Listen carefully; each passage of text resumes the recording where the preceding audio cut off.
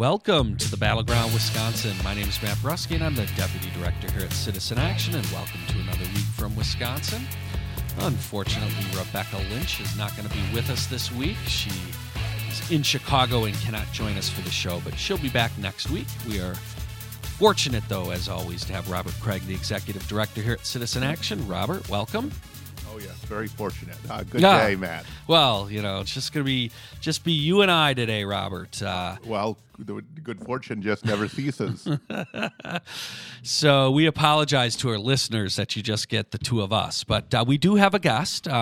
Aaron Forrest from Emerge is going to be joining us in the show later to talk in depth about what Emerge does, but then we're also going to talk a little bit more broadly about the critical importance of changing who is also running for our offices, how we need more women and people of color running, and obviously more progressives and people from our movement. But we'll also talk a little bit with her about 2018 and what opportunities are out there for us, and how Emerge and how Aaron are thinking about that.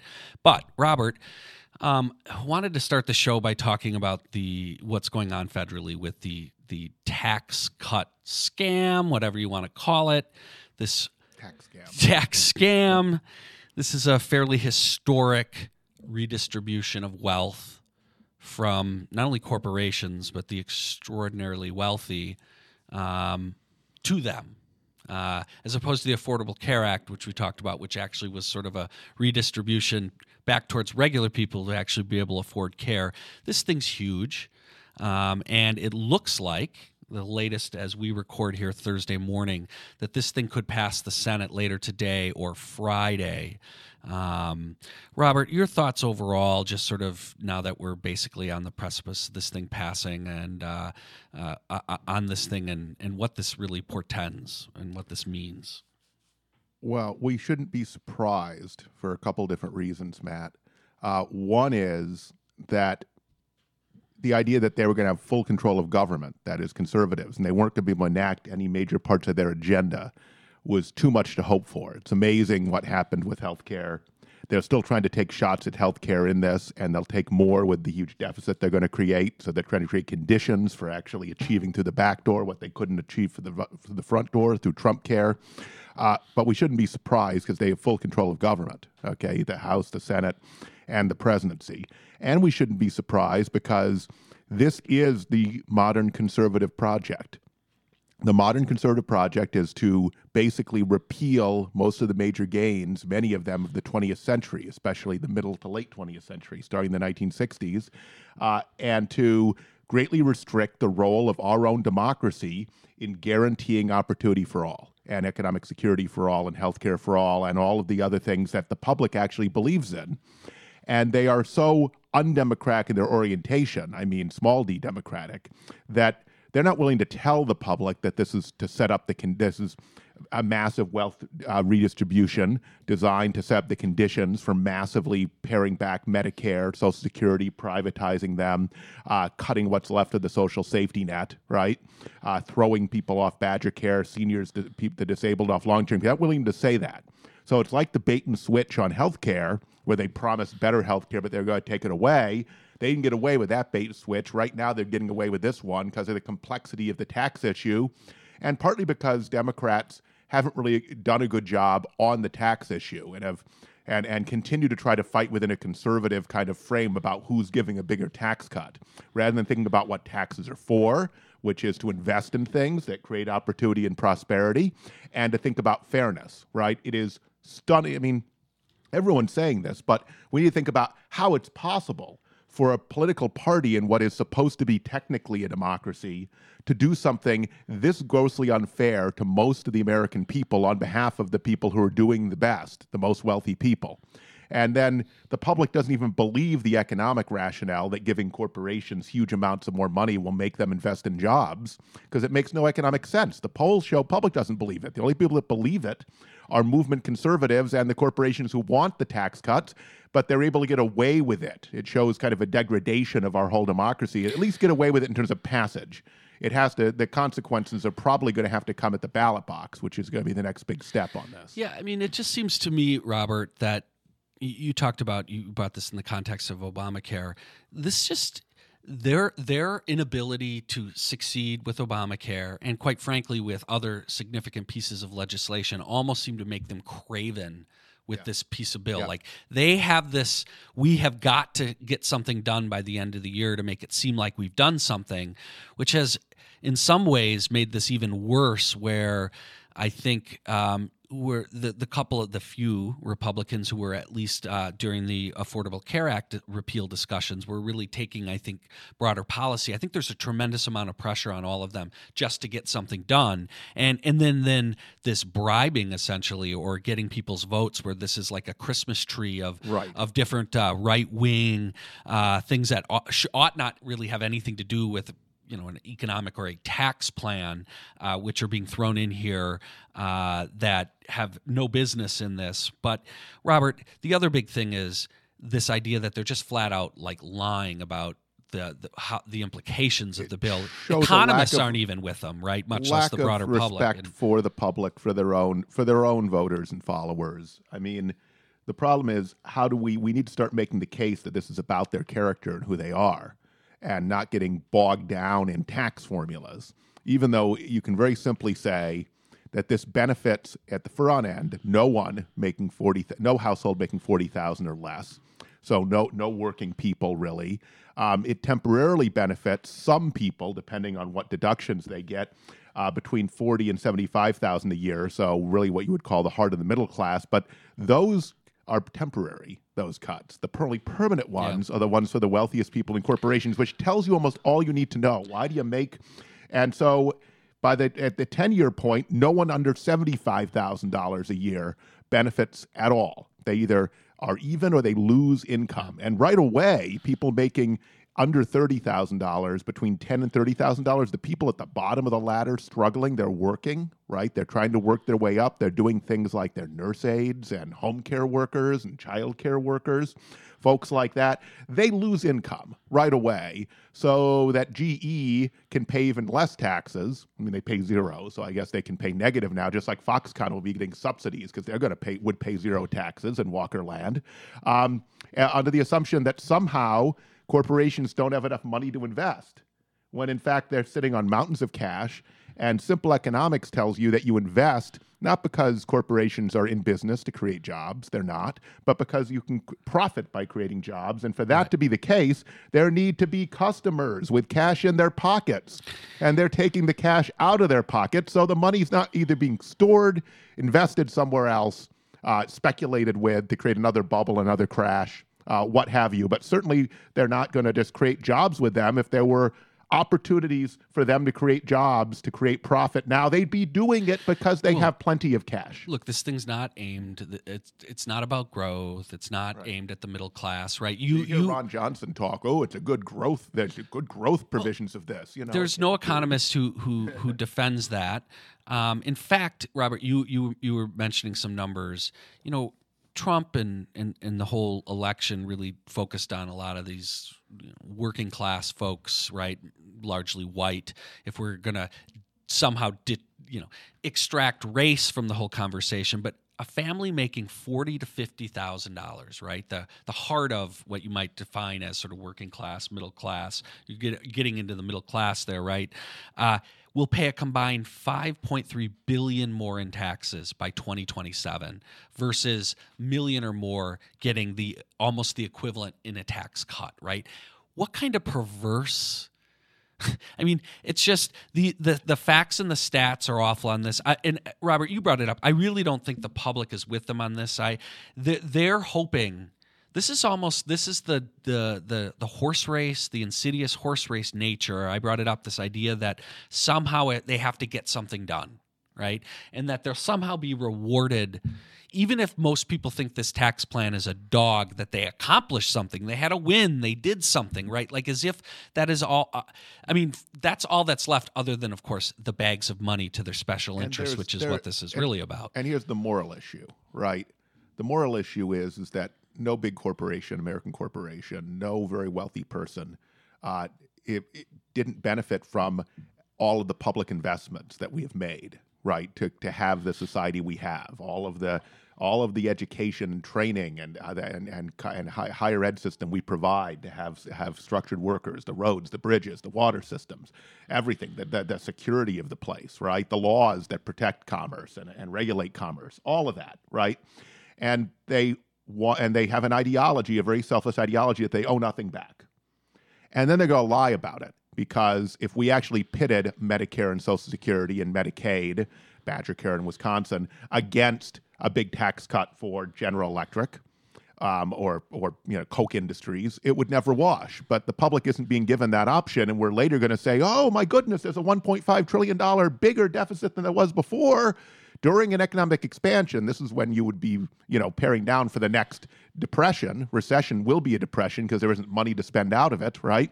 But the public isn't even being offered that choice. So it is very cynical, authoritarian, not in the sense of using the police, but in the sense of literally lying to the people and against their own interest, and basically shredding any kind of public trust or fiduciary responsibility of the people you are supposed to represent. And on that note, we have got to get out of here. We'll talk a little bit more about this after the break. And again, you are listening to The Battleground Wisconsin.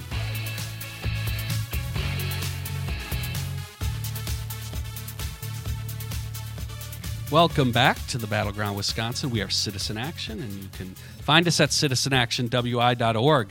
Before the break, we were talking about this unconscionable tax scam that the GOP looks like they're going to jam through the Senate today, which is Thursday when we record. And if you're listening to this on Friday or over the weekend, it may have already happened. It could also happen on Friday. Who knows? With the Republicans, this could get gummed up. But it does appear, as we discussed earlier, that they are hell-bent to push this through, given their previous failures. But, Robert, this isn't the end, because the Senate bill and the House bill are different. There's a lot of similarities, but they're different. So this, assuming it passes, is going to have more steps. It's going to have to go to conference committee. There's going to be more opportunities to potentially stop this thing. Yeah, and there's a bunch of parliamentary stuff going on, but people did feel like the Senate was the biggest holdup, and so the pundits now want to tell you that it's going to glide through. It would require another John McCain moment or something, which is possible. I think people should keep the pressure on. There hasn't been as much pressure as there was on the Trump care bills, partly because the massive cuts this is designed to create later aren't in the bill directly, right? If you were actually talking about privatizing Social Security and Medicare, as they want to do, in the bill it would be harder. Plus, there's a certain level of fatigue, right? So how long can the resistance stay at the fervor pitch it was after the election and into the early summer? But the only thing to do is to take it to the ballot box if this goes through. And it is absolutely unconscionable that you're having the largest wealth transfer up the ladder in memory, maybe in history. I don't want to be PolitiFacted, so someone can check that for me and get back to us. But it's very, very large.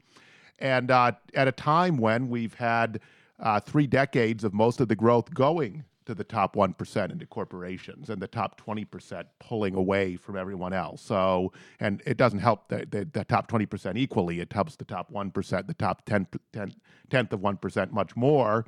And it's complete gibberish, like voodoo economics. Remember that term, Matt?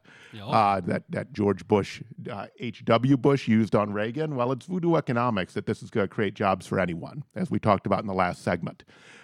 What we need to, though, get to is competing with Republicans on who gets a tax cut is a muddle at best. And so we need to talk about what the revenue is for, how it should be equally shared, and how everyone who does well in our society and large corporations do well in our society because we have this country, we make the investments we do, owe something back to everyone else, to lend a hand up to everyone else so that as many people as possible have true freedom and can live the American dream. And this is doing the opposite. It's pulling the ladder up. One of the things they actually want to cut in their budget resolution is SSI, okay? And SSI is an extension of Social Security that helps people who become disabled, right? Or have something like lose a parent when they're a child. And Paul Ryan, when his father tragically died when he was a teenager, his family got by an SSI.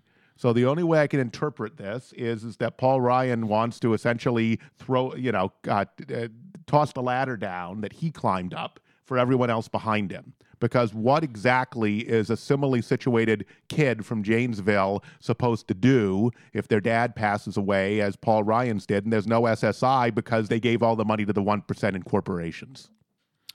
So, folks, obviously, if this passes the Senate, it doesn't look great, but we do think it's critical that we continue to contact our Congress members and let them know that this thing is awful. And then run against it in the next election. Exactly. And push our candidates to give a much more fundamental critique and actually to talk about the new investments we need to make. Because the idea that we just want to protect what we have right now, we don't have the perfect society now.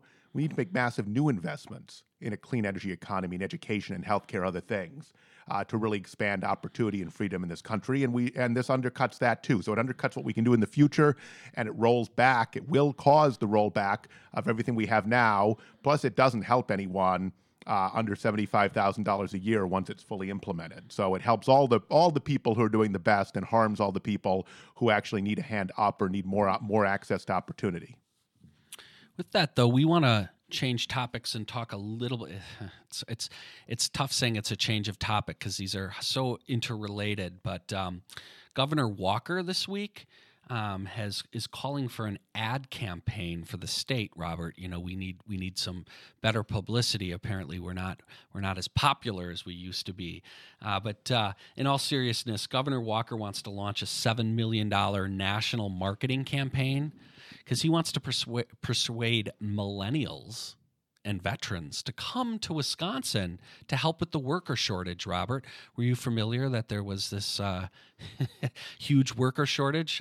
No, we've talked about this, the phony worker shortage before. But again, Robert, complete horrendous policies producing terrible, problems with real good job creation, and the solution is a $7 million ad campaign to recruit workers to come here.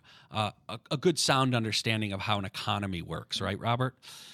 I'm going to be an equal opportunity critic because I'm going to also take some of our friends to task as far as elected officials for fitting into this frame as well and buying the worker shortage. So let me understand.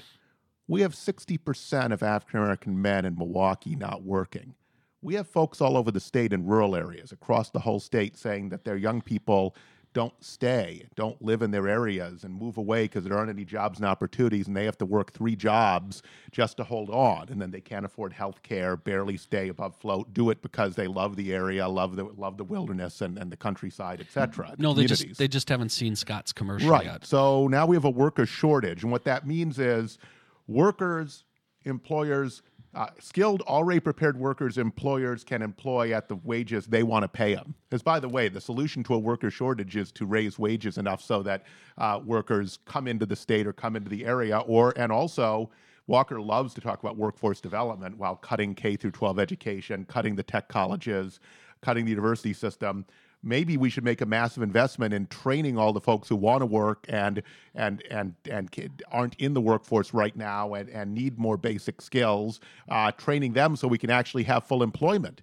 And maybe we could have a full employment living wage economy, but we're not talking about that. How does it even help? Why should all of us be paying to lure millennials from Chicago into Wisconsin? I understand they would pay taxes while we leave a whole lot of other people in Wisconsin behind with no opportunity. Well, so it's stunning. Yeah, look, Walker actually had a little bit of a verbal faux pas. I know that'll come as a shock, but that actually kind of revealed essentially what you're saying. Walker said it was critically important to, quote, get more bodies in Wisconsin. Okay? They need more bodies, right? Because as what Robert said, we have low-wage job economy that we need a glut of bodies in order to get people to sort of take these jobs. It is worth pointing out, really, this is, again, This is showing that there's a whole group of people that they simply just do not care about. This is Written about off. they're Written off writing a huge off portion of the state. And a lot of millennials in this state who are unemployed, have very high unemployment rates for young people. Let's be clear, they're not going after all millennials. They're going after young professionals, right? And they're mostly talking about getting people to come to the cities and the urban areas, and they're not talking at all about how they're addressing creating opportunity throughout the state, right? From the kind of investments we've talked about. You just have to walk around Lincoln Park neighborhood of Chicago. They want all those folks that Yeah. are playing volleyball along Lake Michigan in the summer, and softball, Chicago-style softball, etc. So you really think the $70 million ad campaign with Scott Walker talking was bringing them up anyway? So let's talk about that. But then why don't you talk a little bit about what the response is from some? I know we haven't done a full survey, but you have a sampling of some of the response? Well, this is just one of the articles, right? For example, Dana Wachs, who's running for governor, and we've talked about some of the other Democratic governors who are running for office. We have a lot of respect for Dana. Yep, a lot of respect. But Dana did say, he said that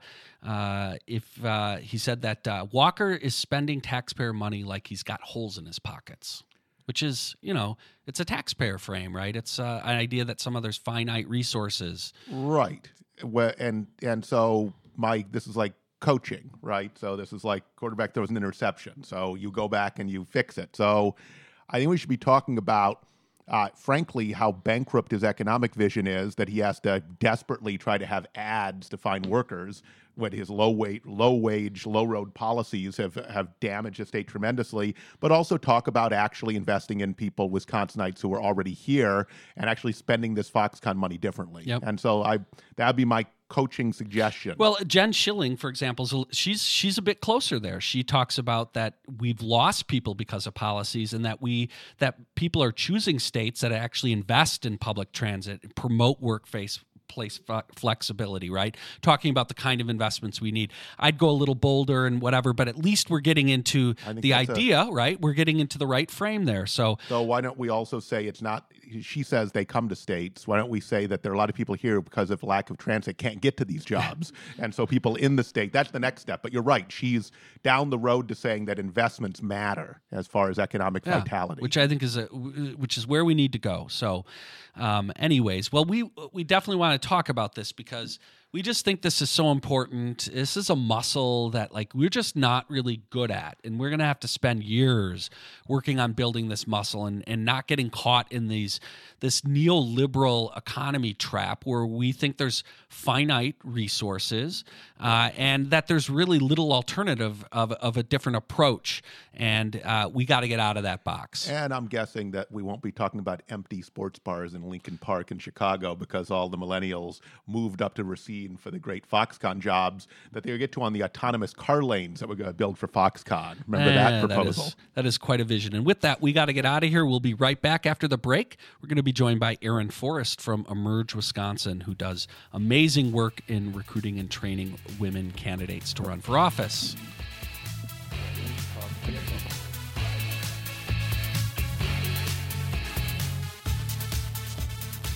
Welcome back to the Battleground Wisconsin. Again, we're Citizen Action. You can find us at citizenactionwi.org.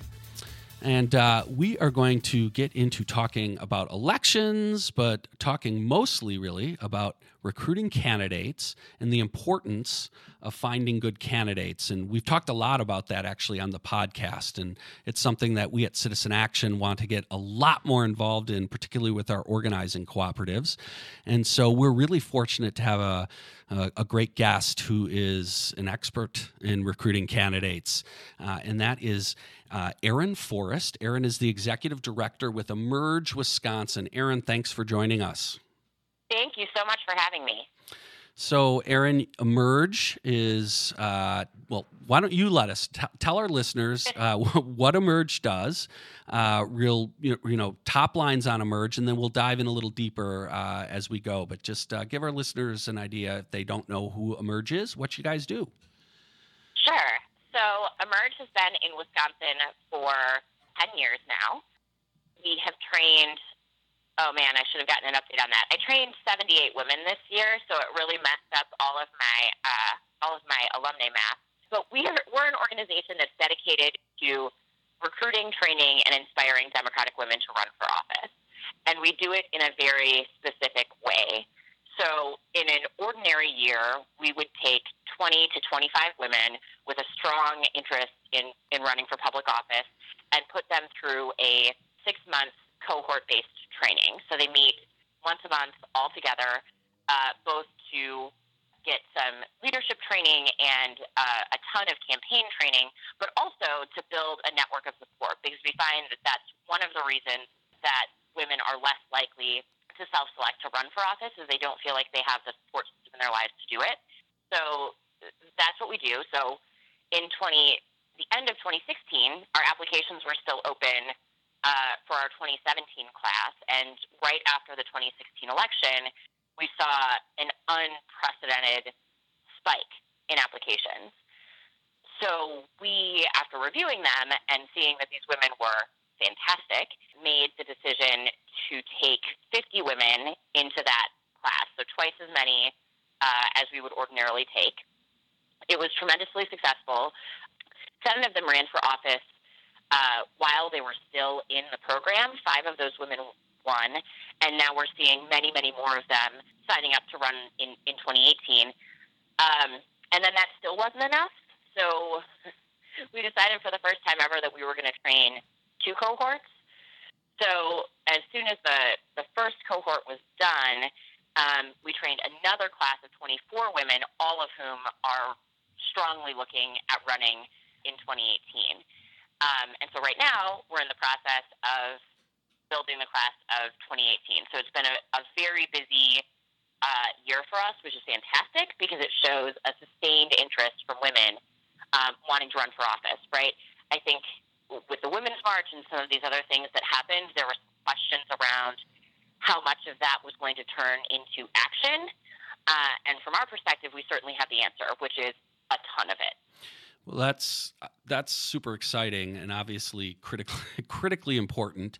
We'll dive more. I want to dive deeper into the issue raised about women networks and selecting to run for office, because it's a critical issue. But could you talk first a little bit more about, if someone were to go into Emerge, like kind of what the training is? What kind of support are you providing now for these multiple cohorts? Sure. So a part of it is dispelling some of the myths around women in public office. So there are obviously, we know now more than ever that women, no matter what industry they're in, have to deal with a lot of sexism. I think there's a perception, because of how women like Hillary Clinton are treated, that's how any woman who ever runs for office is going to be treated, and that's not true. So when women run for legislative office, we're just as likely as men to win, but we're only about 25% of the candidates. And so we do spend some time talking, trying to dispel some of those myths, talking about, what the real additional challenges are of running for office as a woman, and what is just a perception that doesn't bear out in the studies that have been done. We spend time connecting them to other women who have run for office, run and won, and are holding office, and run and lost, so they can talk about their experiences. And then it's a lot of campaign training, right? So we talk about crafting a message and communicating, your authentic vision to voters. We talk about the tactics and techniques of how you find out which voters you want to talk to, and how you keep track of that information and make sure you're talking to enough voters to win. We talk about media and messaging and social media and those sorts of the strategy and the tactics there. We talk about diversity and cultural competency. We spend a whole weekend on that, because we really care about the outcomes once these women are in an elected office, and we know that Wisconsin is a state with a lot of challenges when it comes to this. It's not a great state to live if you're a person of color, and we want to be part of changing that. And then, of course, we talk about fundraising, because you have to raise enough money to run the campaign you want to run, to talk to the voters you need to talk to win. And then we talk a little bit about ethical leadership and go through some sort of tricky scenarios, because I think everyone who runs for office goes into it saying, well, of course I'm going to be ethical, but really making them dig into some of these situations that get tricky, right, where there might be two rights and you have to pick, and it's hard. So we want to make sure that they're getting the practice with that early. And then we spend a day, a morning at the Capitol with the women in the legislature, and the women in our program get to shadow them, and we spend the afternoon in a training where we talk about how to get a local ordinance passed, the structure of the Democratic Party, and the sort of broader progressive infrastructure in the state. And I think that is mostly it. Well, that's awesome, and it's very broad in its scope, which I think is important. And I like the idea that you talk about that a lot of this isn't just really like necessarily like particular technical trainings as much as is a lot of this, some of this networking and connecting. And we're finding this as we just start to try to talk to people about wanting to run for office. So many people who maybe have been told that they're not, the perfect person, that they don't maybe have the perfect this or that. They're not from the right part of the district. They often get told not to run, or their leadership is often sort of not encouraged. And what I love about what I'm hearing from you is it's really trying to tackle and break down some of this, particularly as it relates to women, but also, as you mentioned, really intensively addressing the issue we have with race and in this broadly, but really trying to get people to find their leadership is a huge critical hurdle and fundamental to like transforming this huge problem, as you mentioned, just at least as it relates to women, the incredibly low rates of actual representation that we have in our legislatures. Yeah, and I think that women in particular, there have been some studies done on the confidence gap where men will apply for a job when they meet 6 of 10 criteria, and women won't apply until they meet all 10. That applies to this too, and I think a lot of people have a misconception of exactly how qualified you have to be to run, especially for local office, and the whole point of our, of this representative democracy we live in is that it's supposed to be for regular people. And I've served. I was on my city council. I live in Waterloo, Wisconsin, in Jefferson County, and it was an incredible experience. I learned a ton. I felt like I was really contributing, but it also wasn't. It's definitely not as scary as people think it is. And we hear this with women all the time. Like I said, we're interviewing for the class of 2018 right now. And, woman after woman after woman is just like, I just don't know if I know enough. And is this going to be okay? And well, if there's someone more qualified, I'll stand back and I'll let them run. And I'm like, no. Oh, this sounds so familiar. Yeah. Yeah, and you want to shake them and be like, "You can do this. You're the person, right?" Right. and it seems like, and this, there's a degree to which this makes sense. It seems like the people who are the most worried about it have the least reasons to worry. And I can make some jokes about it now, like, "Oh, you're worried about how qualified you are? Have you seen the president?" And obviously we don't want people who never question themselves, right? Like that's how you turn into a monster. But women tend to do it so much that we opt ourselves out. There are certainly systemic barriers to women running, and we deal with those too. And it's part of the reason that we need this whole 6-month thing, right? But a lot of it really is, that's why the confidence boosting and the myth dispelling part of it is so important, because every single one of these women is perfectly qualified to run for office before they get to us, right? It is not an issue of us making them qualified.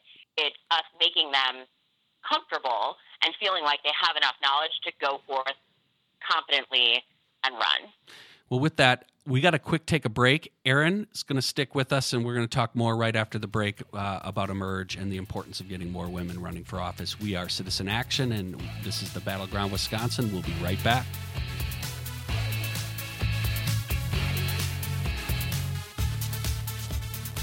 Welcome back to the Battleground Wisconsin. Again, we are Citizen Action. You can find us at citizenactionwi.org. Before the break, we're having a great conversation about the importance of getting women running for office and providing the kind of just supports and networking that's absolutely critical to making this happen. And Emerge Wisconsin is central to that. And Aaron Forrest is with us, and we were talking about that. So before the break, we were talking about your program, the details, how elaborate it is. And I think you had mentioned it's a 6-month program. Is that right? That's right. And so I think I also heard that you are in the process of starting to look at your class for next year, which of course begs the question, right? Like how do people who maybe are potentially interested, how does that process of just starting to potentially look and see if this is for them, how do they do that? Sure. So we have a website. It's emergewi.org. Technically, applications are closed for 2018, but I've got a little bit of wiggle room. If someone is just hearing about this and is super interested, they can find out where to contact me there, and we can see what we can do. But yeah, it's ordinarily the process is an application, a couple of recommendations, and then we have people sort through all those, and then we do an interview.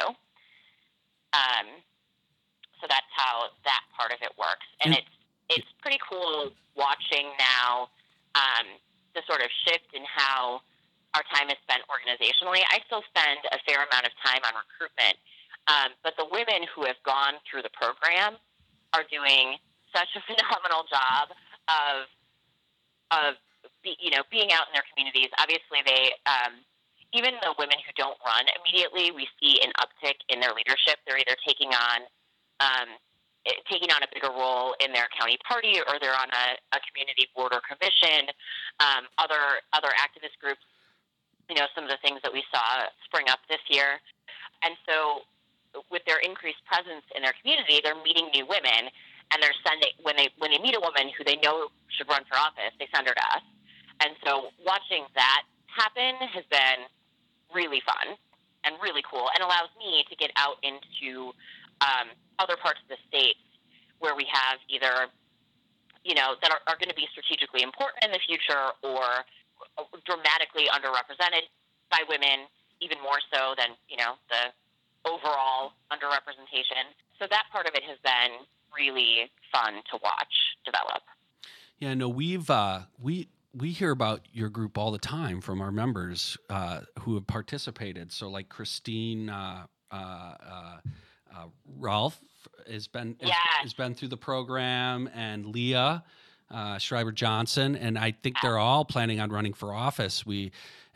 And they talk, and it's now become one of the first questions I ask anyone who, particularly obviously a woman who's running for office: have you been through Emerge, or do you know Emerge? Right, because it's we think it's just critical that these networks exist, and that this capacity in trainings and are out there, because all of our groups, like a group like us, and other organizations, it can be difficult to try and provide these kinds of supports. And so Emerge fills, in my mind, a fundamental and critical role. And we're, for example, super excited about both of their efforts to run for office. And I like what you mentioned, that you may not, if you're listening to this, be thinking, I'm definitely want to run for office, but maybe you want to get involved in helping run a campaign, or you want to be more involved, and you want to build your skills, or make it possible. You're just thinking about it, where it could be something you want to do down the road. I think these networks and getting these skills and trainings is critical, and people should really, really seriously consider getting involved in the program. One other thing related to that that's more technical: how often, you mentioned 6 months. What kind of how often do you get together? Do folks do you meet? What kind of commitment is it for someone? So we meet one weekend a month and then one weekday. So the first three are full weekends, and the last three are just Saturdays.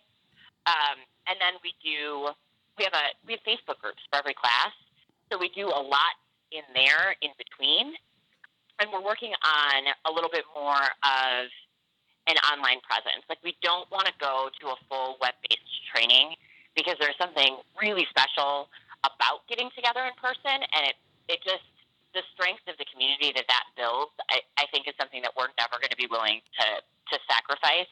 And we recognize that there's a degree of privilege and other things that come along with that. So we're trying to find that balance as an organization right now.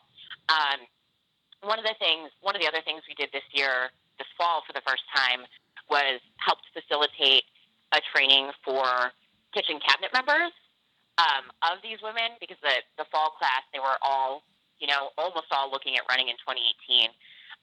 And so they had these people in their lives who wanted to help and also didn't know what to do. We're like, well, we've already got a space. We're already training. Let's bring some people in and help get their volunteers trained too. And that went so well that I think that that's the thing that we will keep doing. And, we worked with a pretty broad coalition of folks to get that done. So I think all of this is, I feel like a lot of the organizations are still struggling to keep up with the sort of incredible outpouring of activism from this year, and we're just trying to keep doing as much as we can to support all these incredible people who are stepping up, and it's sustained, right? But people have not gone away en masse.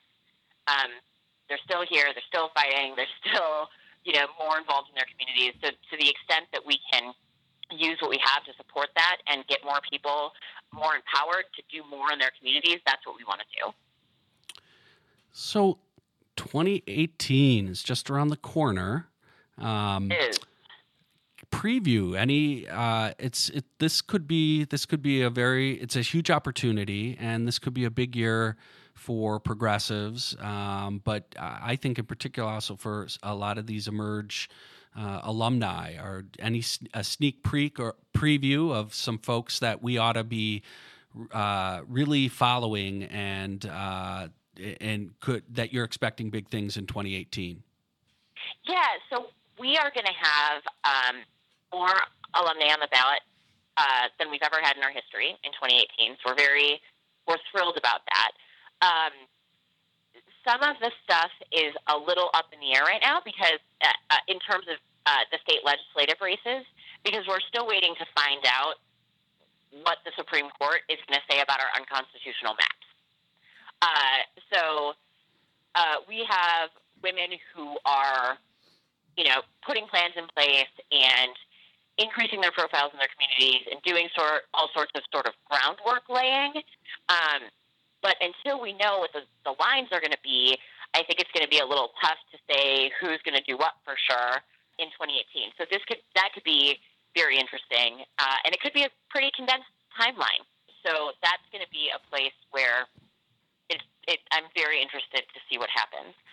But things that we saw in the elections earlier this year were that women had a tremendous amount of success on the ballot in places like New Jersey and Virginia and Colorado, and all over Pennsylvania had a big night for women, and that's a tough state to break into. It's a machine state.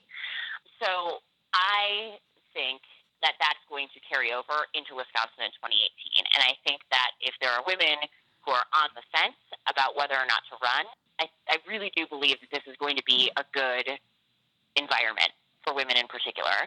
I think that this is another change election, and I think that the electorate is finally starting to understand that women actually do represent change, right? That this is when 75 to 80% of the people holding office are men.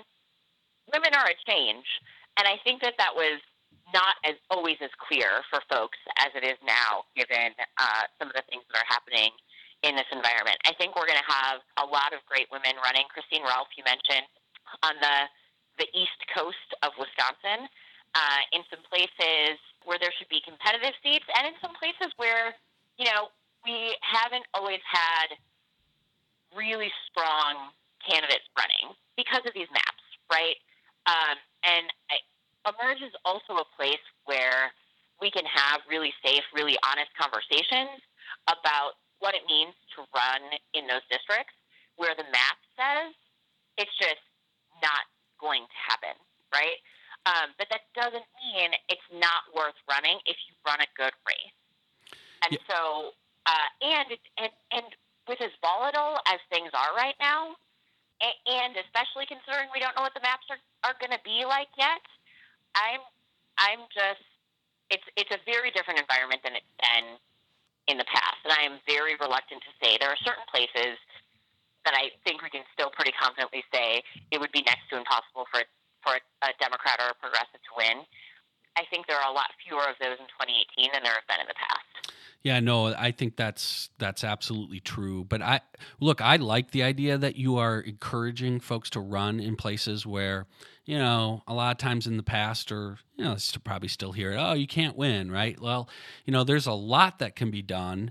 And you mentioned Christine. I've had some fabulous conversations with her that show she is thinking incredibly strategically and has a deep understanding of what it means to even build organization, and that, this is bigger than just one election, and that she's trying to, build a broader movement and change her community.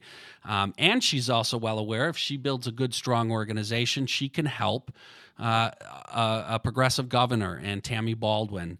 And those are all very important things. And that you have someone like that who's running for office, who's thinking strategically like that, is critical. And it's great thanks to you and the folks at Emerge. Erin, unfortunately, we got to wrap it up. We got to go. The radio show has to end, but we really appreciate you taking the time to come and spend a couple segments with us, diving deep on Emerge and the work that y'all do. Yeah, thank you so much for having me. It was super fun, and I'm happy to come back and we can do it again. All right, folks, if you're interested, please hook up with Emerge. So with that, we got to end this show, and as always, I want to thank our producer, Brian Wildridge, who makes it happen, and happens every week.